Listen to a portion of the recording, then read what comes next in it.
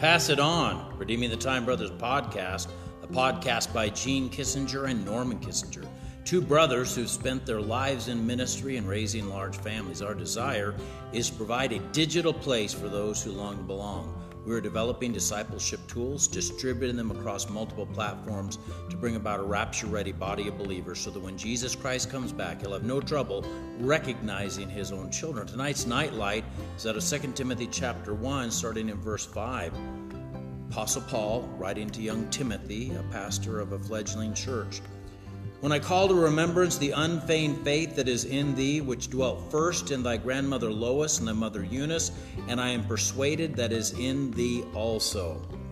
Talking about passing the faith along. I'm wearing a tie that I got off of a cereal box just outside my kitchen.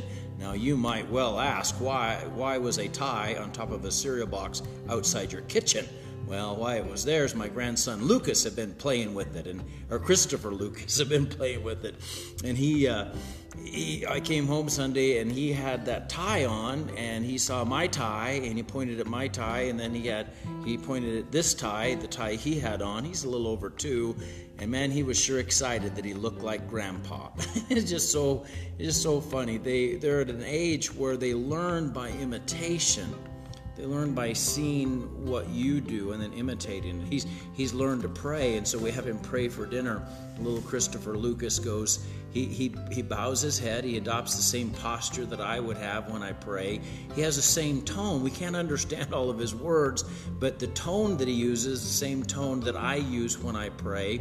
And every once in a while, we'll hear our names sort of tucked up in there, praying for Michael or for somebody or this one or that one. And then, amen, he'll say, and we all know that we're ready to eat. We're good to go. The little guy's prayed for us. See, little ones learn by imitation. They learn by watching us and doing what we do, saying what we say, adopting the same attitudes that we have. We need to be careful that we're leaving a legacy of faith for our children. One of the diagnostics that I do regularly on my life is I try to say, would I want my child to do what I'm doing right now? Would I want my child to say what I'm saying right now? Would I want my child to have the attitude that I have right now? And so if I wouldn't want it in them, then I dare not do it myself. I dare not say it myself. And so I think it's one of the ways that our children can help us grow up. Not just that we help them grow up, but their very presence and the understanding that we're responsible for shaping and forming this little life, then it helps me to be a good husband. And I try to be the very best husband that I can be to my wife. I try to do that with excellence because I would like my girls to see how I treated their mother, and I would like my boys to see how a man should treat his wife. I try to behave with excellence around them so that I can pass along those things to the very best of my ability. So think about this today. What lessons are you leaving your children by your actions, by your attitudes, by your beliefs, by your conduct, and allow that to form and reform the life that you're living so that we're living in a way that's pleasing to our Father that is in heaven, so that we can imitate Jesus and live like him.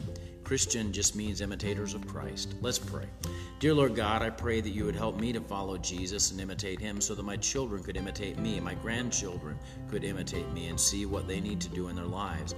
I thank you for the opportunity that you've given us, God. Help us to live this life of faith with excellence and not with trepidation. Help us to live in a boldly Christian way. In Jesus' name, amen. Hey, God bless you. I love you, but Jesus loves you even more. Have a great night.